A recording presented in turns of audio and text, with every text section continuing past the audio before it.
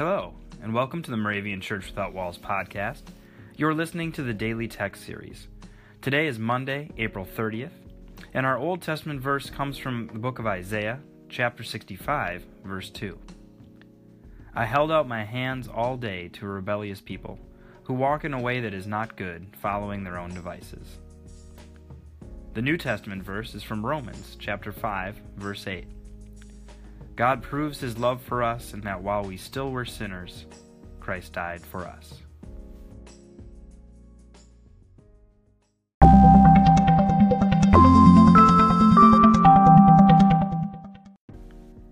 It's definitely easier for me to do good things or nice things or be intentional about, surprising someone with something nice if they're nice.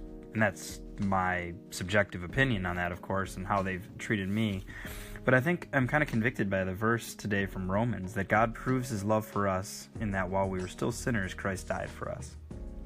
So remember that it's not that we've earned anything or that we were good enough to receive salvation from Christ, but it's because Christ reached out to us.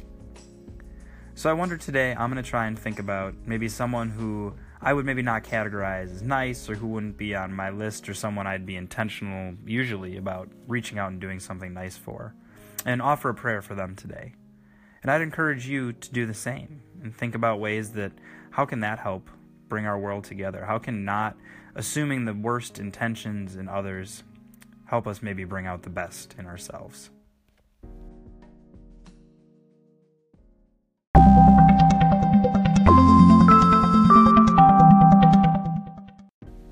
Let us pray. God of infinite patience and love, forgive us when our rebelliousness threatens to separate us from you. We are the grateful ones who live knowing that we are forgiven, loved, and free. We pray in your holy name.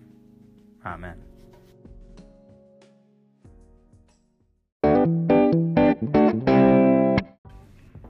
The 2018 Moravian Daily Text that you heard today are copyright 2017 by IBOC, Moravian Church in America, used with permission. You can learn more about the Moravian Daily Text, purchase a printed copy, or subscribe to the Daily Text email by visiting www.moravian.org. You're listening to MC 1457, The Lamb.